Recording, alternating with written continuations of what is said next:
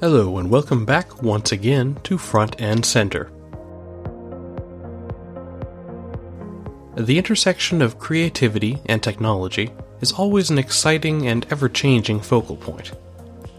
There's an infinite shade of spectrum to choose what flavors of technical and creative you engage in, and there's always another platform to learn on. This week's episode will be the first of an eventual mini that focus on my growing interest in the space of virtual reality user interfaces. As always, let's start off with a little bit of an explanation.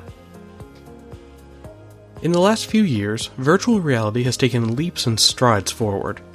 What was once a gimmicky arcade game on demo at the mall is now largely a gimmicky gaming peripheral for people with too much money and time. But the same could be said of many technological instruments we consider indispensable today. Those with excess time or money can devote themselves to something until it becomes ubiquitous for everyone else. In this case, gaming is a prime arena for the current state of virtual reality. What truly impresses is how large and complex VR rigs have become compact and effective, if not at least marginally more comfortable. There are a few competitors in the gaming VR space, primarily the HTC Vive and the Oculus Rift. Each has their strengths and will greatly improve each other through competition going forward. Beyond gaming, though, there are unimaginably huge applications for the technology being shaped right now. The cousin of virtual reality, augmented reality, has been driving sci-fi and real-world planning projects for ages. Rather than having a single screen stuck in front of your face, augmented reality overlays images onto your view of the actual physical world. Imagine being able to have Google overlay directions on the world as you navigate to a new location. Or attending a busy conference and having the ability to add long and custom details to the Hello name tag on your chest, floating above your head. Augmenting reality through digital interfaces adds the ability to greatly expand convenient access to information. Taking the time to pull out your phone and unlock the screen will seem archaic and backwards, incredibly slow and inefficient. How do virtual and augmented reality pertain to Front and Center? While the technical software and hardware of VR have been steadily improving, they are now being balanced with consideration for how humans are expected to use this new technology regularly. Hobbyists will gladly shake off rough edges or unintuitive processes to get to what they want. When Microsoft considers putting its augmented reality product in the hands of global consumers, though, that's not a benefit they can expect. Large and small, corporation and individual, there's a demand to understand and create usable interfaces and interaction methods in this new three-dimensional space.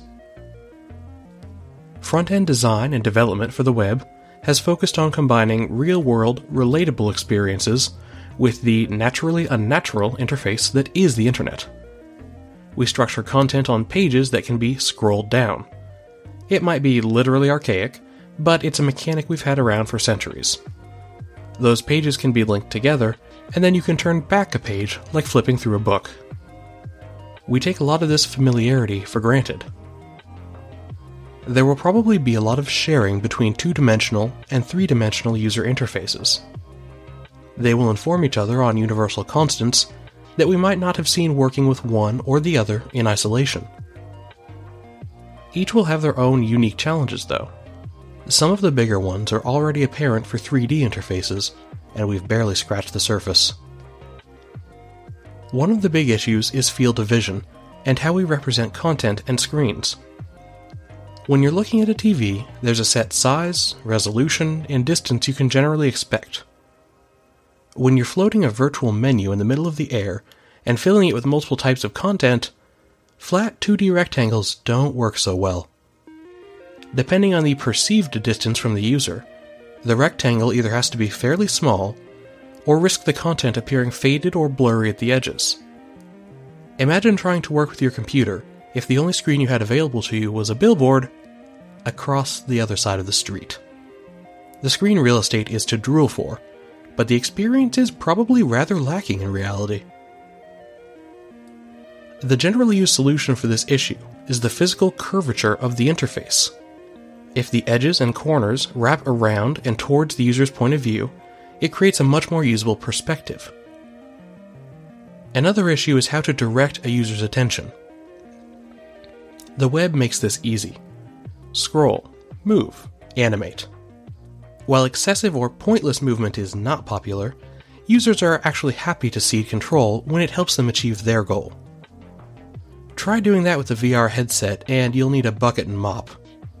This is particularly an issue in fully immersed VR environments, but will be problematic in augmented reality as well.